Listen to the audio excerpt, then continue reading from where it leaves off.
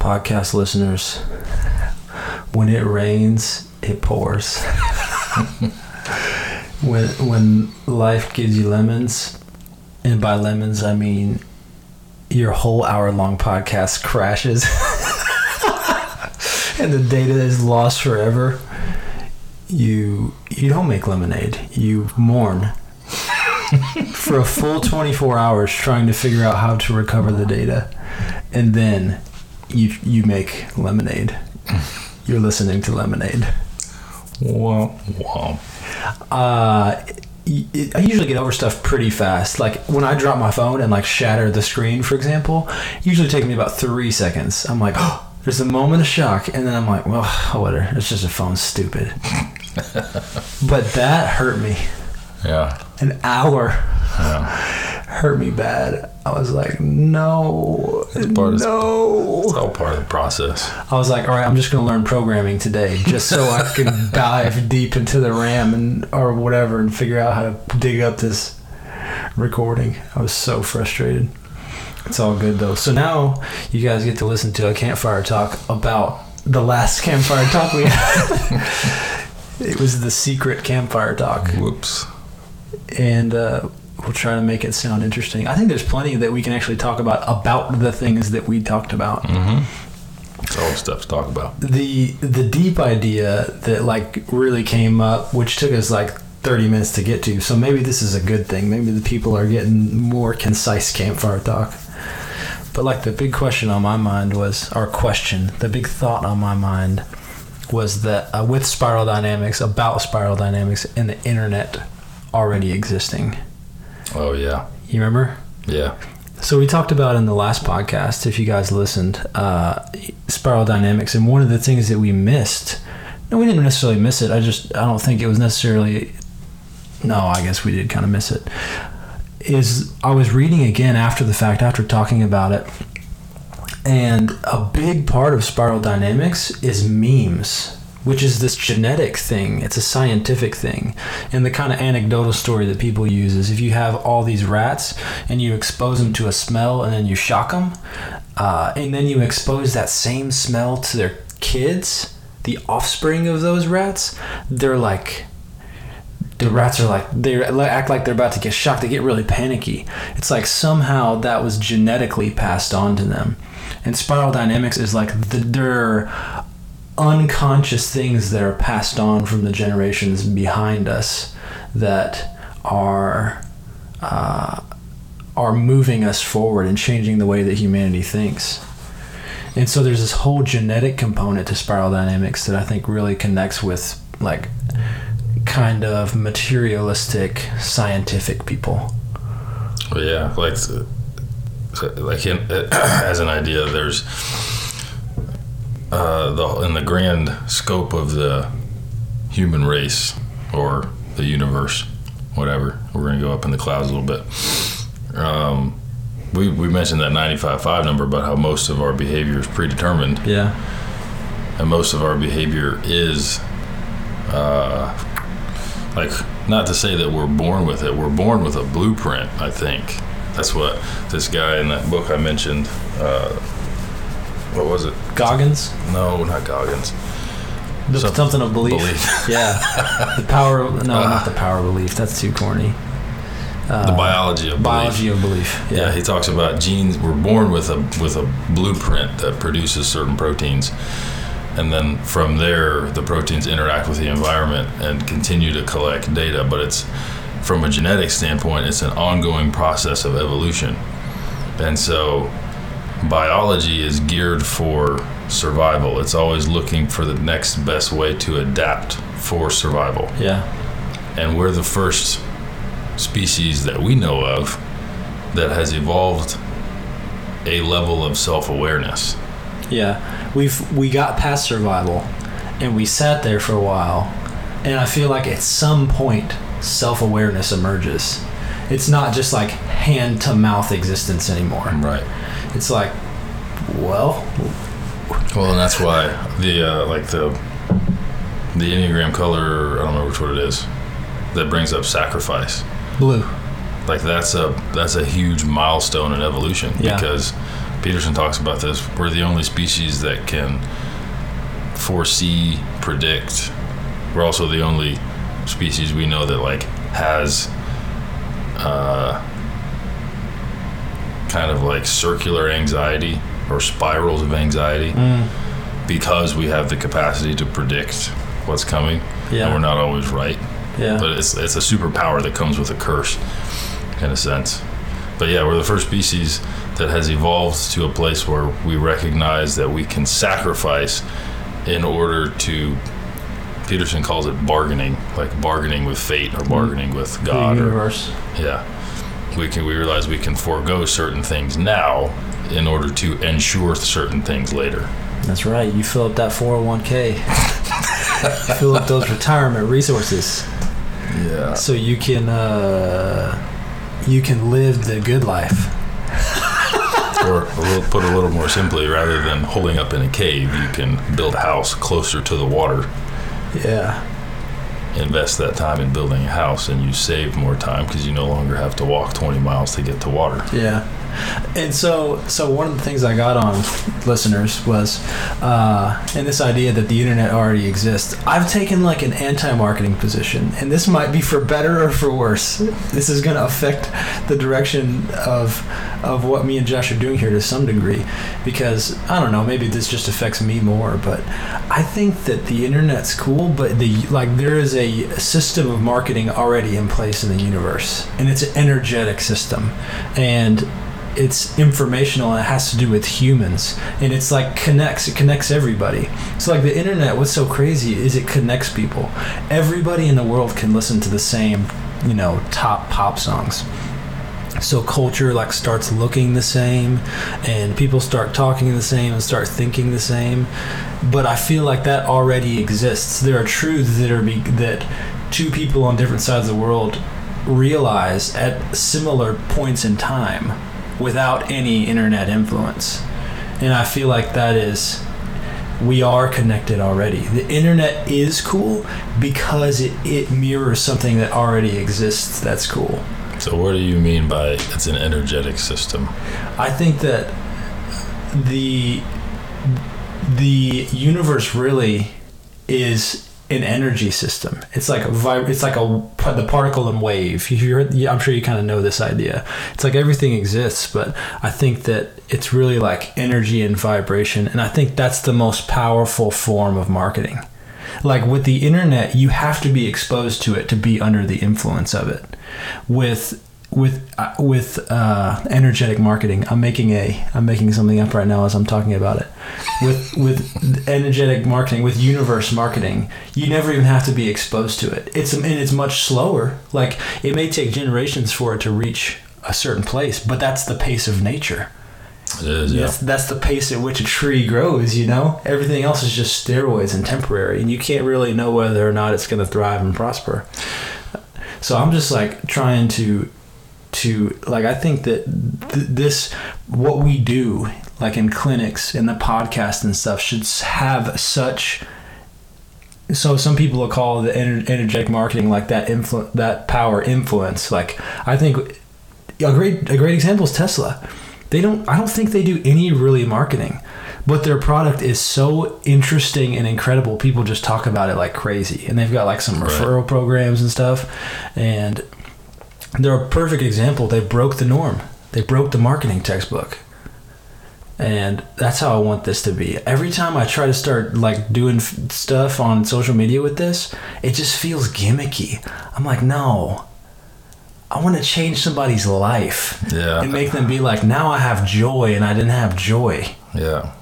I struggle with that because with the gym, social media acts as the modern billboard. Yeah. Or like commercial TV ad. Like if you want to sell something, people have to know it exists. Yeah. And so I'm torn because really the best people we get at the gym are the people who are referred, who already know a person or a couple people in the gym, and so it's not like a disconnect from their existing social circle sometimes. But at the same time, that doesn't always happen. That's not, well, at least currently, it's not happening fast enough for us to grow to meet our financial needs. Yeah. And so what do you do? Yeah, what do you do? That's the question. In my mind, like, and basically what I did, I think, in this whole transition too, was I jumped ship. I was like, this thing over here is growing at a natural pace. And it's got enough food that I can live off it. So I'm just going to latch on here. Why? And this will help me pay the bills while I figure out whatever it is I'm going to do, you know? And I'm starting to give up on that idea too, that I'm doing something specific. I don't know what I'm doing. I know I want to help people. Sound like a 9. Stop. I don't think I'm a 9. Well, I'm connected to the 9. I got 3 and 9. I'm channeling my 9 maybe.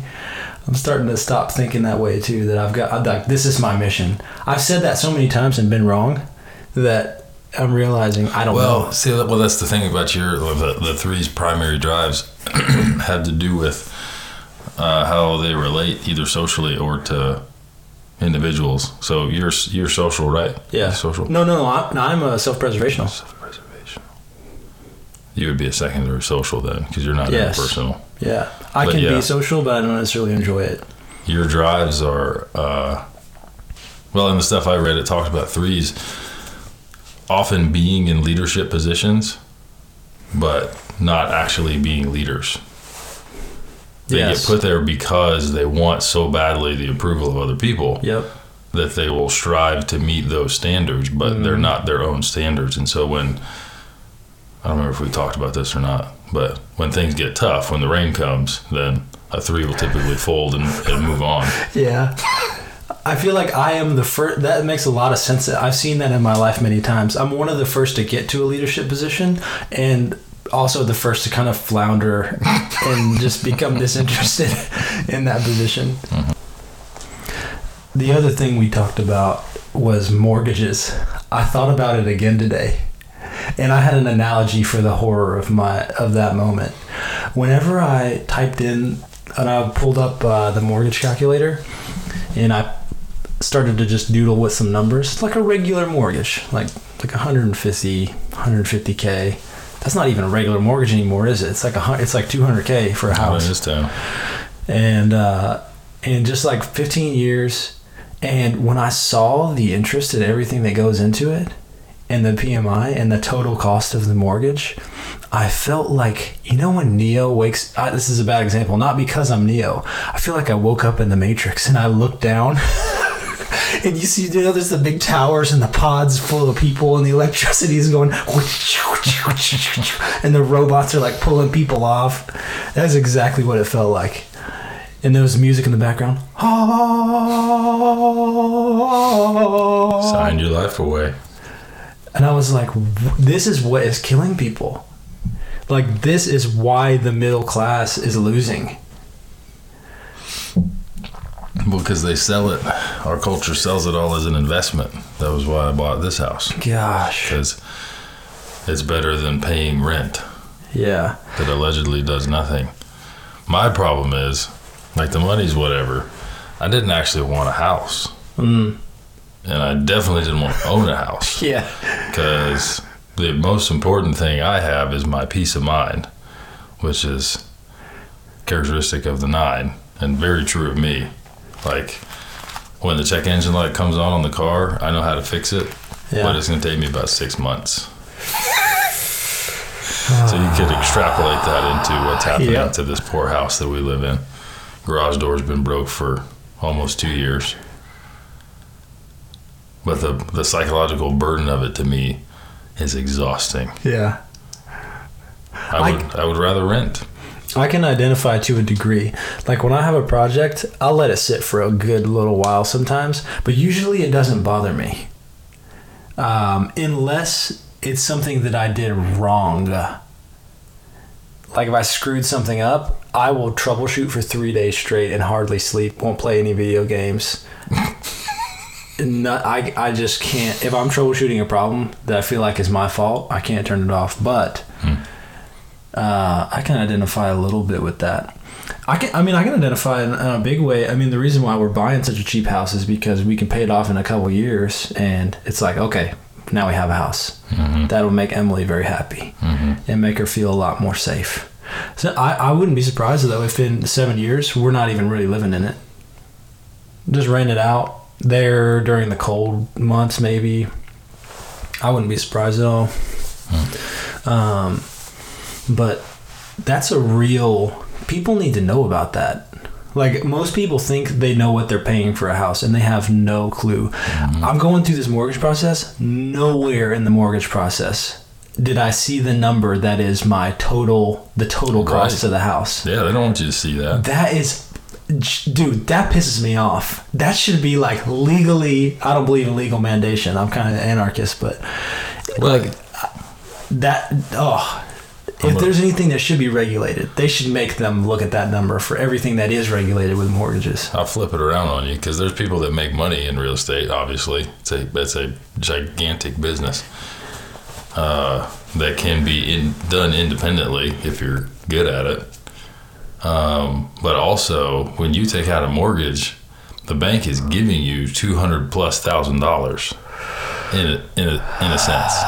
But it's not worth $200,000 though. No. Like if somebody tried to lend that in any other context, that's like a payday loan. That's like a shark loan rate. Well, yeah, but you're getting a house. No, you're getting property is what you're getting. I don't know, you're man. You're getting a stake of land. It's just something about it doesn't feel right.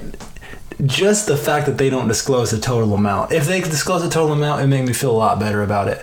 But I feel like there are a lot of people who I see struggling on a day-to-day basis. They're struggling to buy basic things. And I think it's because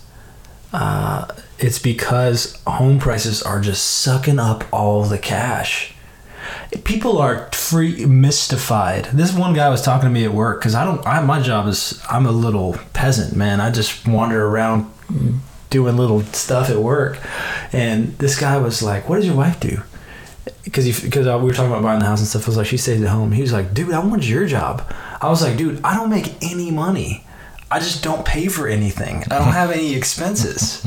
So we have cash. Mm-hmm. When you don't have expenses, you have cash. Car notes and house payments. Just crush people. Most of their money is in their car and their house. And people got to have the new stuff. Like, I drove that 93, 94 Chevy truck up to, I got it was given to me at 220,000 miles, and I put 70,000 miles on it. And just kept it running. And he was already 40 years old. Now I'm in a 2004 Camry that I bought off somebody. No car note. I'll never have a car note. Yeah, stupid. I'm talking all this big gabba game, but when we got the Mazda, I was like, I got in the car one morning. It was cold. I was mad. I was pissed off. It was just cold. It was bitter cold. It was during that cold snap a couple weeks ago. I was like, dude, this is just so frustrating. I started to get frustrated about work. I was like, why do I gotta be the earliest born person in there, unlock the doors and all this stuff? And I sat in the car and I turned on that heated seat. Yeah. Oh man, I thought I wet myself for a second, and I was like, no, that's just the heated seat. And it was so warm. I was like, oh man. Yeah. And I'm just now starting to figure out the sports transmission on that thing. The other day I was like, you guys want to go fast? And Gabe and Ellie were like, yeah. And Brooke was like, Jordan, be careful. There's a baby in the car. I was like, okay, I'll be careful. And so we were going to merge into traffic. And I was in first and I just slammed it. I did not know that the car would peel out, but the car just peeled out. I bet you there was a little white smoke. And it horrified Emily. She was so mad. And I felt stupid. I honestly didn't know it would do that because I had been driving it around town kind of hard, just letting it rev up, you know. I didn't know it would do that though. Tearing that thing up. So I get the car thing, man. I totally get it. But with a car, I feel like even if you buy, I guess it's not true for all cars, but like the type of cars that I look at, like a newer car that I would look at would be under $15,000. Like, I feel like when you look at the interest on that compared to the interest on a mortgage, it's just a drop in the bucket, man. The mortgage is what's killing people. Well, yeah, but people get car notes, and you can get a mortgage and pay $1,000 to $1,400 a month. You can get a car note with insurance and pay $1,500-$1,800 a month for a freaking car. Yeah. That you have to have full coverage on because you don't actually own it. It's true. So month to month, it's usually seems to be, at least from my experience, a combination of both. But anyway, I'm gonna start challenging people. I'm gonna be like, but when they're talking about buying a house, I'm gonna be like, calculate the total cost of your mortgage before you make that decision. Because I know everybody's gonna be like, oh, they're gonna come back to me and be like, Jordan, I looked it up and da da da. I'm like, I know. You're getting screwed. Freaking new slaves, man. I understand why people are so frustrated. And banks are making bank. Yeah, dude. That's why bank employees get paid $17 an hour. So one of the things I talked about yesterday when you went to use the bathroom and I had to be scintillating by myself was I read this article, and we talked about it at some point this week, about the insect genocide. So this is an interesting thing.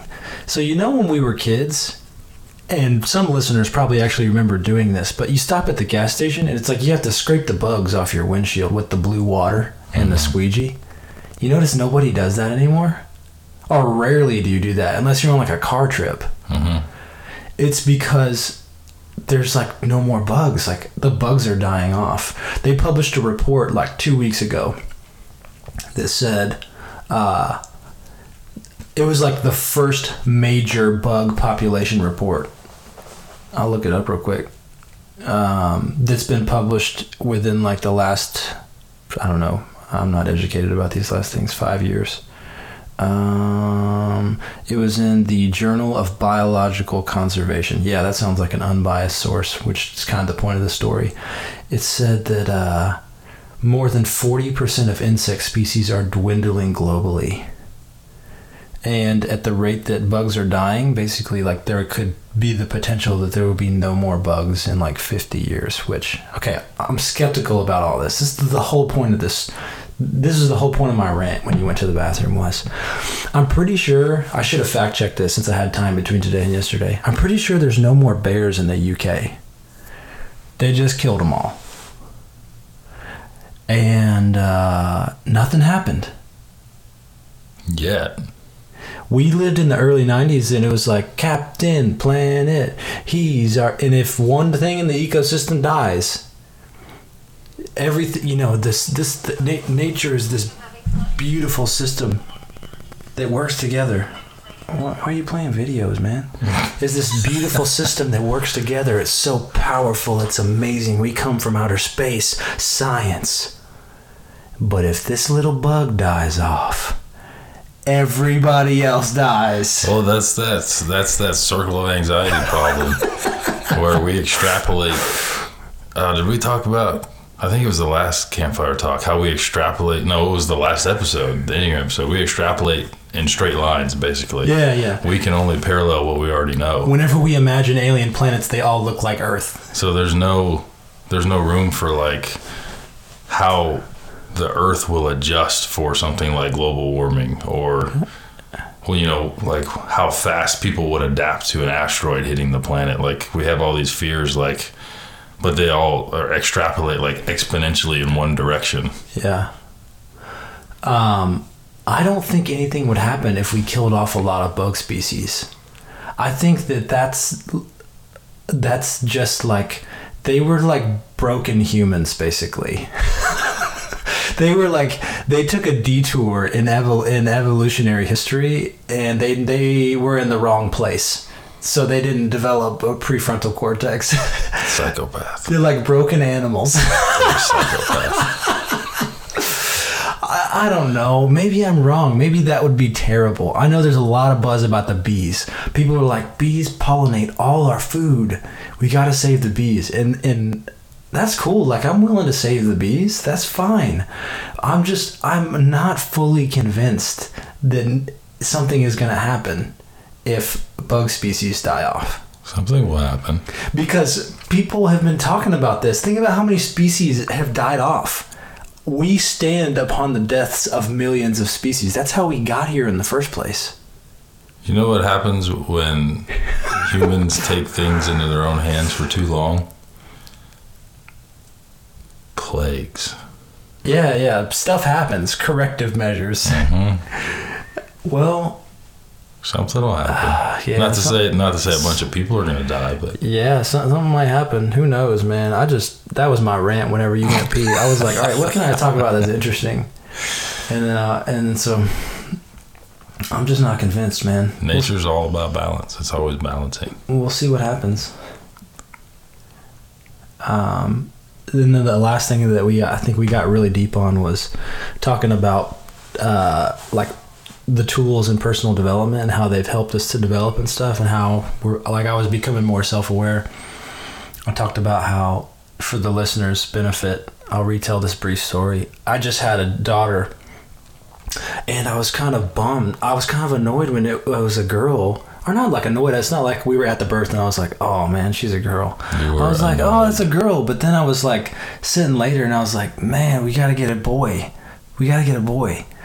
And then I caught myself and I was like, whoa, why am I thinking this way? Why does it matter? And I think the answer is, well, that right there was an important step. It's like, boom, I caught myself. I caught the thought as it was happening. And I was like, I grew up, and I was thinking again too, because we were talking about you, me, and Caleb, but I think it was more just you. I cannot imagine a childhood without a brother. And so I feel like Gabe has got to have one. And so in this idea of personal development, I think we talked about multiple things. Let me look at my notes from yesterday one more time. But to extrapolate the idea, what you're getting at is basically you're realizing the extent to which your experiences shaped your reality. Yes. And then you had a moment. That's perfect. You had a moment where you saw that, where you were able to step outside of that and see it for what it was. It's so interesting to talk about what we talked about before, because now everything's like structured. It's like a structured conversation and you can see the big topics. But we started talking about 90s music, and it was before I got to the thing talking about this and realizing this about myself. And I've been on this kick too, where I've been listening to early Sega Genesis music, and I've realized as I listen to some of it, it has informed my musical interest in the type of things that I like to listen to now. Mm-hmm. And I'm like, you're just a product of your experiences in so many ways. Mm-hmm. And you don't realize it until you're able to step out of that. And I think that Spiral Dynamics has really allowed me to step out of that. And realizing too that another thing we talked about, that when the self-preservational idea strain was orange, you called me out when we were talking about Spiral Dynamics. You were like, you're kind of orange.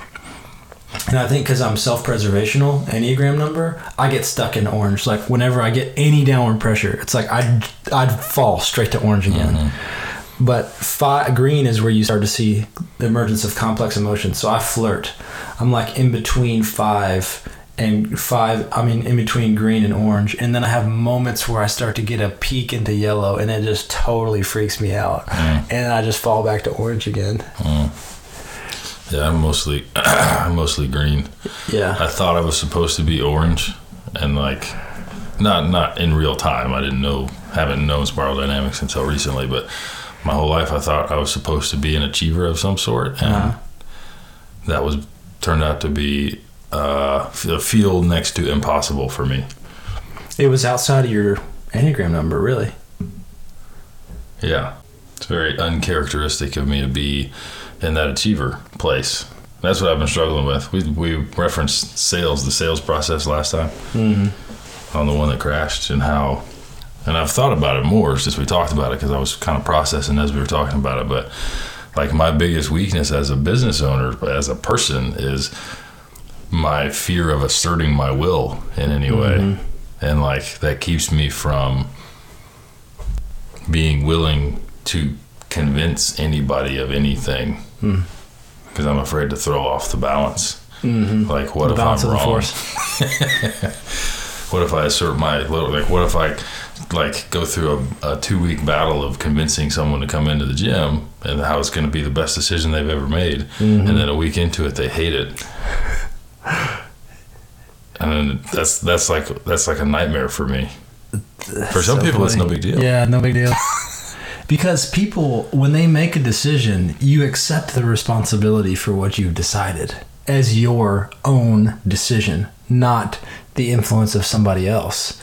And otherwise, salesmen would be the most hated people in the world. There wouldn't be a car dealership in town. Yeah. Everybody would be run out of town. And that's part of what I realized. I reflected on the decisions that I've made, that I was influenced to make, and I never blamed anybody else. Some people do. Yeah. Some people are aware that they were influenced. Do you think you had formative experiences that made you that way? I don't know. I think what formative experience made you latch to 9? I don't have any memory. You just don't remember? I mean, I look at the descriptions of myself that I've heard from before I had a memory, and I sound like a baby 9. Huh. Like, I hated upsetting people. I did not like being the center of attention, but I did like to be included. Yeah. I wonder if that happens when you're like a baby. It's like an early formative trauma that you can't remember, or if there are experiences that kind of move you towards an identity on the Enneagram spectrum. I think it's both. I think the patterns they emerge from genetic blueprints.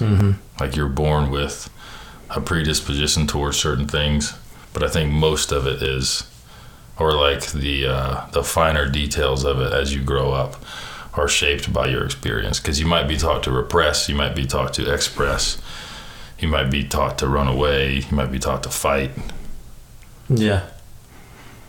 And that's where your pattern can either be highlighted or mixed up in other patterns. The last thing I keep saying the last thing we talked about, another thing we talked about that was interesting was the clinics.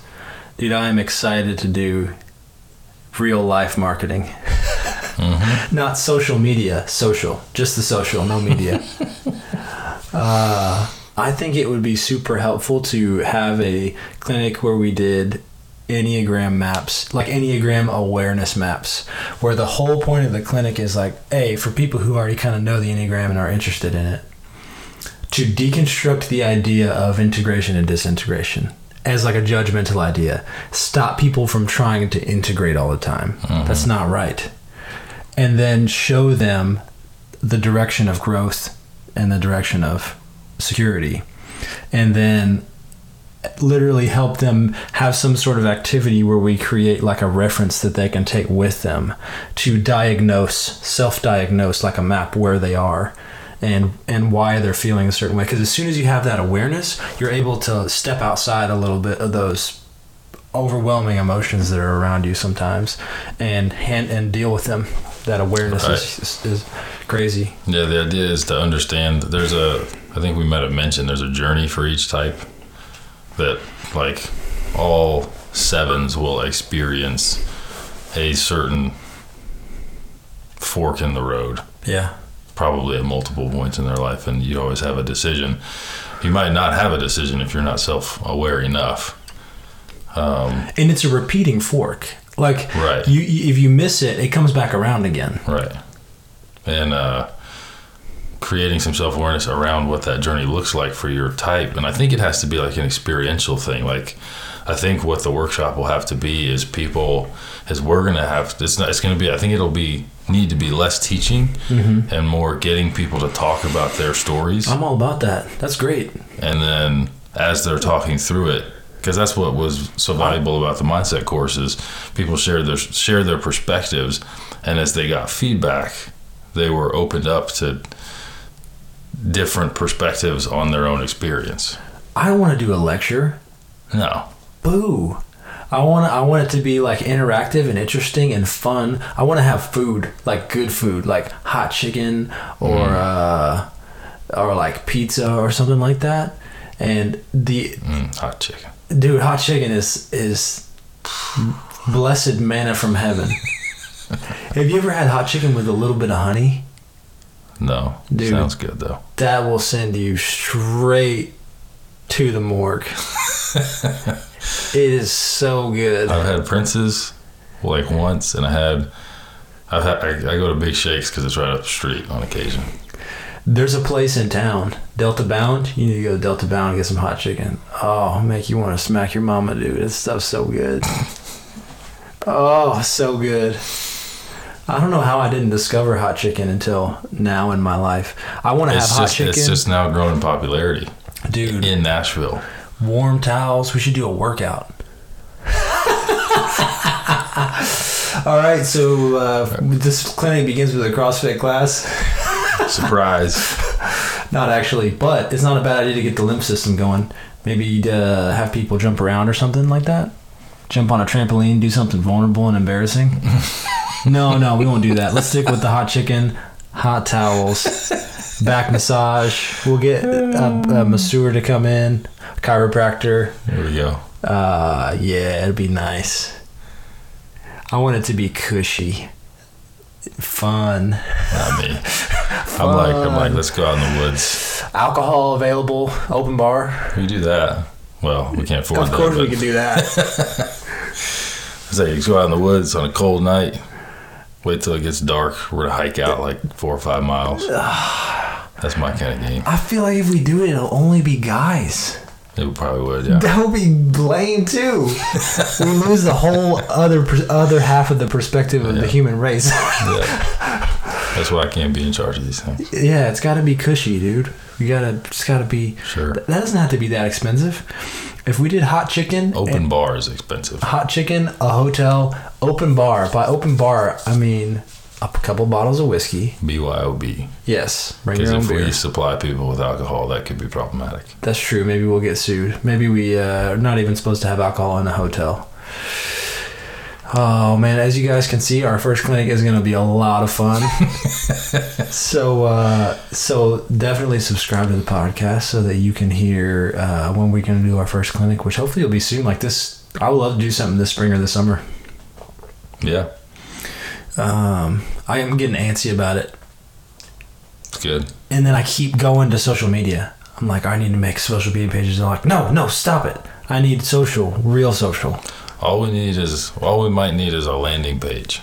Yeah. For people to sign up. So we can email a link or text a link or something. Yep. All right, podcast listeners. Me and Josh were talking about the 90s, and some of you guys are going to appreciate this. And hopefully you can hear this. And also, hopefully we don't get sued for playing this. If you know this song, we can be friends. You can be friends with me and Josh if you know what this is. This may bring back some memories. Maybe you're hearing it and you can't exactly think what it is, but it brings back warm memories and feelings. We can be friends too. I played this game so many times. Like beat it. Like I would sit down and beat it. Beginning to end. Dude. Because it was the only game that had, it has Supersonic. And I was just fascinated by Supersonic. Yeah, Supersonic. And so my goal every time I played was to get Supersonic as fast as possible. So I could play as much of the game as I could as Supersonic. Masato Nakamura. Dude, everything Japanese is awesome. I did not like that level. Oh, man. Good times. We were just kidding. If you don't know that music, we can still be friends. Streets of Rage. Yeah, I listened to some Streets of Rage. Street Fighter. I I don't remember Street Fighter music. They didn't really have music. It was more like the KO. Yeah. Just like Hadouken. And there was a lot of sounds. Like when the plane would fly, it would be like. They only had Japan. They only had so much memory on those things for sounds. There was music. It just didn't stand out like Sonic music did. And the Sonic music, it's so articulate. Like I'm listening to the songs, I'm like, yeah, I remember this. And then the music will change, and it's like so dynamic. Yeah. And the song will change like 3 or 4 times. I'm like, we didn't know how good this was at the time. No. That was a work of art. It's lodged, but it is lodged in our memories. Even the colors, like the colors palettes of the level, it was artistic. Very. And it's no wonder that people are like they are about video games now, with seeds like that planted in your soul. God. Who came up with Mario Brothers? Probably a Japanese person. No. Dude, I bet you they're Japanese. I'm gonna look it up real quick on my phone.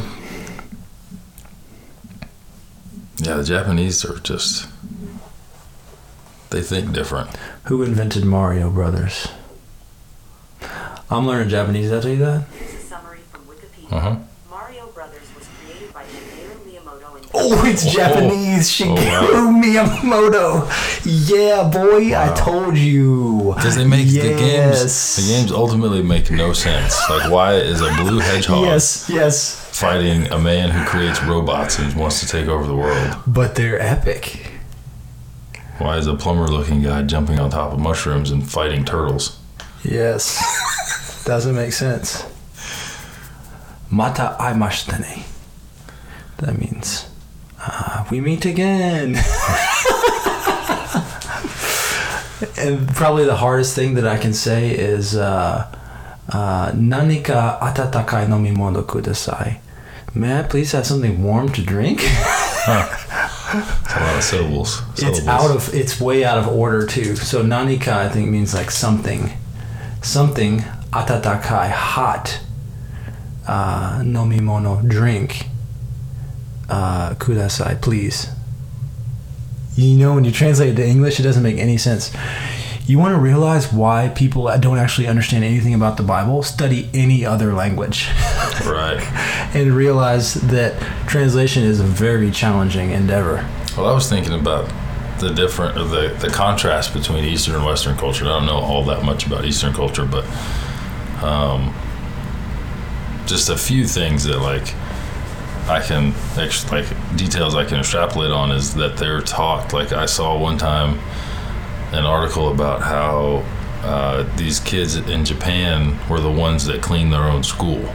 Like, they would spend part of their school day cleaning the school. They'd move all the desks, they'd clean all the hallways, they cleaned all the walls, and that was because it's ingrained in their culture that that's part of the way that you build respect for something. To clean it, or to take care of it. Yeah, to keep it.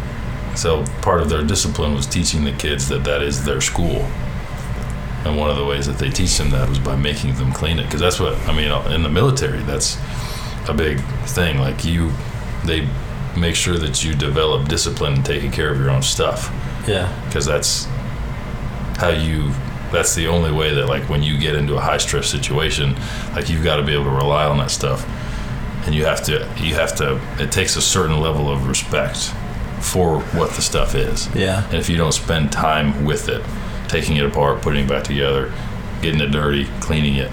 Dude, that's a characteristic, I feel like, or an archetypical characteristic of the kind of enlightened, wise person, is like all their tools are right. You know what I mean? Their house is clean. Mm-hmm. Everything has a place. Yes, everything has a place. It's the young and the brash that walk in and kick their shoes off. Yes. And that's for a reason. I think there's a reason that's an archetypical idea in many different cultures. Mm-hmm. But they definitely have a better grasp of a lot of interesting cultural things. The high honor culture. Yeah, they're taught etiquette in school as a course. Yeah.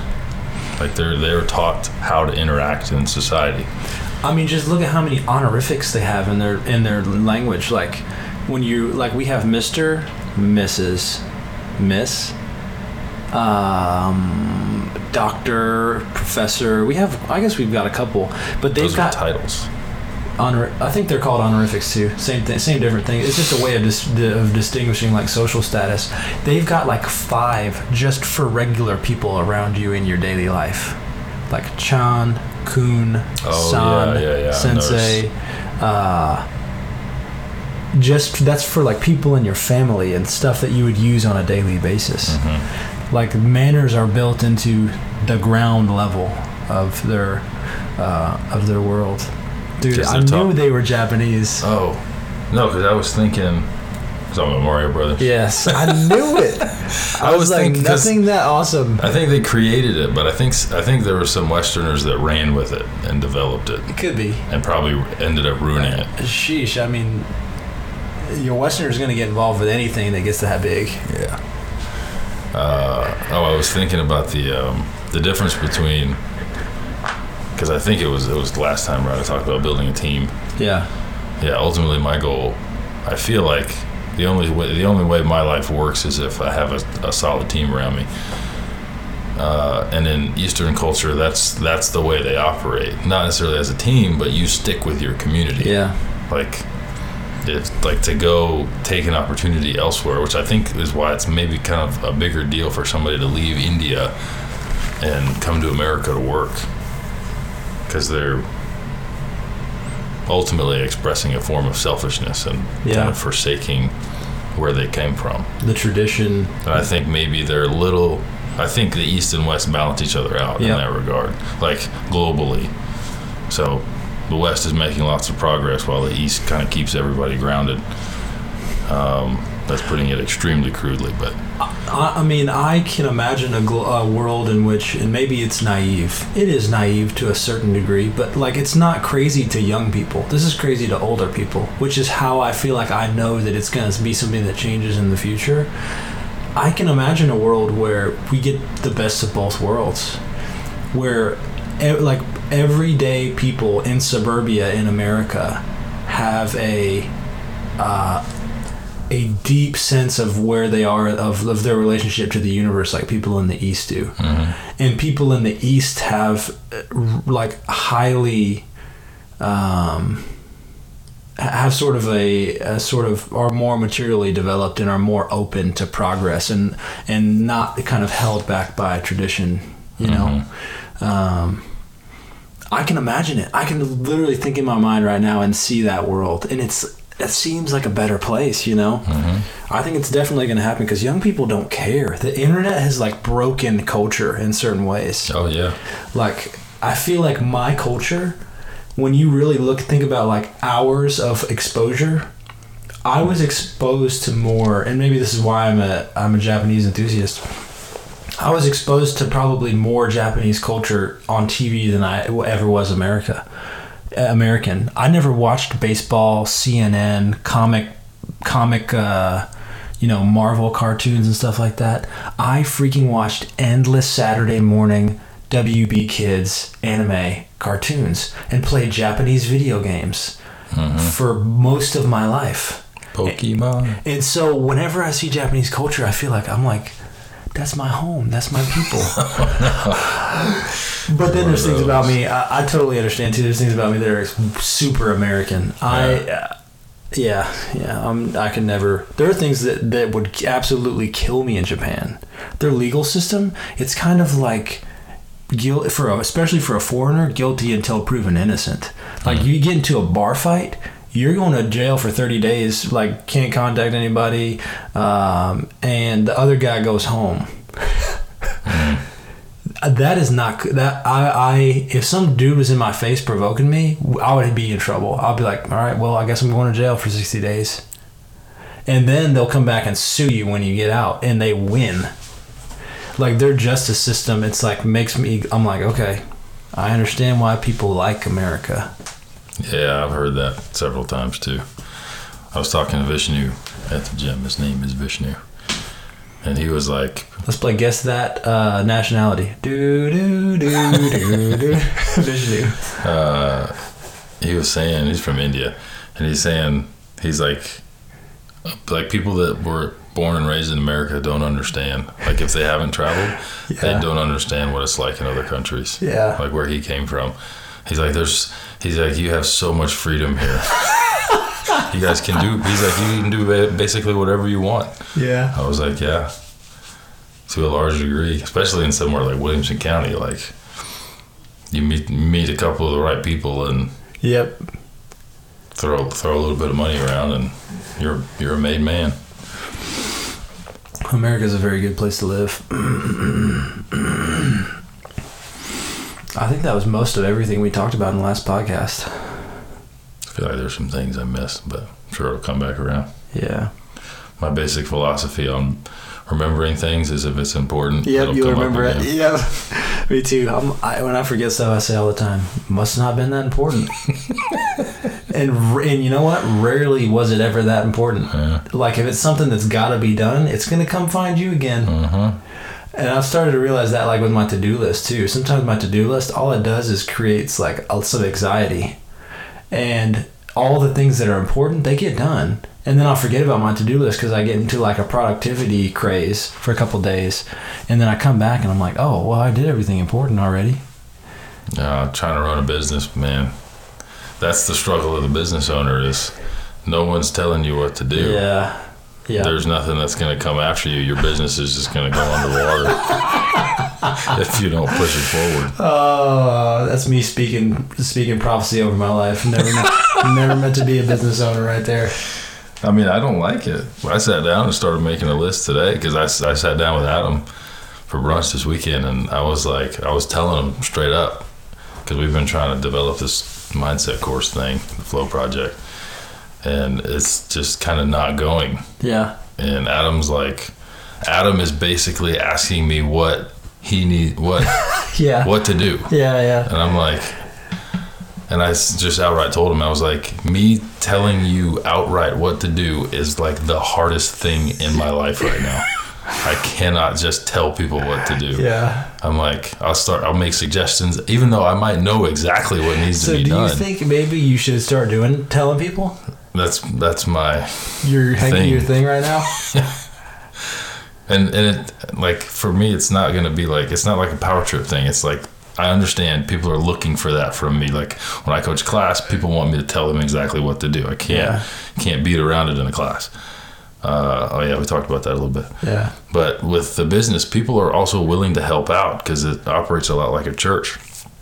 People will do stuff. People want to help. It makes them feel good. They're contributing to something meaningful, you know? Yeah, something that they're a part of. Yeah. And it's got to be super specific and direct. Yeah. I need this done by this date. Yeah. And I'm terrified to tell people that. I realize, too, part of it's because I'm setting myself up for disappointment and potential conflicts. Because if it doesn't get done and it was urgent, that's a problem. Yeah. Dude, let me tell you something. There are these tech guys. So they say this at our introductory class at the church where I work. Introductory class. It's like an on-ramp class. On-ramp. That's not the right word either. It's a growth track is what they call it. And one of the things that's written into the class is, we don't really need you to volunteer. We're doing okay without you here. But you need you to volunteer. Yeah. Because you will never be happy until you are fulfilling your purpose of what you were created to do. And there are volunteers at the church that will work like 12-hour stretches, no pay, volunteering. Mm-hmm.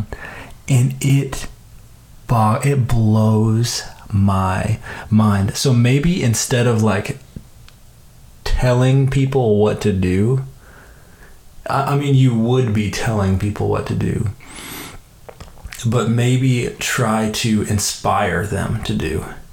Don't ask to do, inspire to do. Well, that's the thing. I think at the gym, they're already inspired. Like, the energy's there. They don't know what to do with it. Okay. Huh.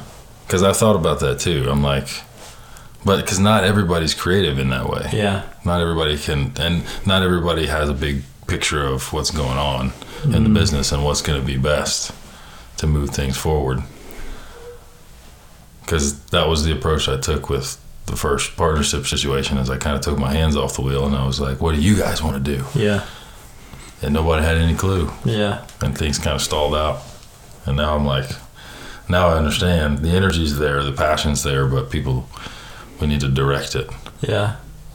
And that's what'll happen in that scenario is people will try to do stuff, but if the direction and clarity's not there, and they spend time like twiddling their thumbs, like they show up but nothing gets done, you lose them.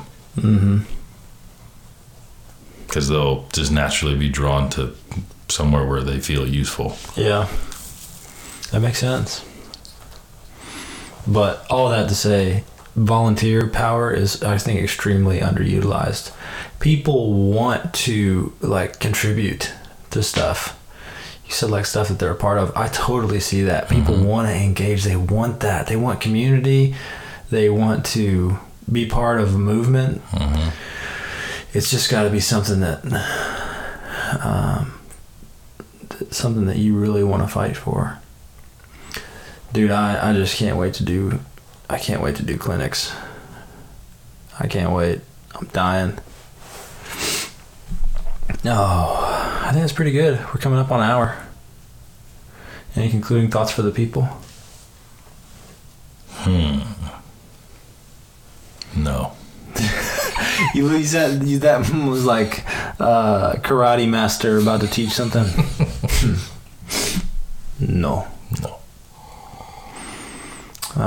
Me either. I'm looking at the notes here. Baby head and breath. It smells like cocaine. Not worth talking about.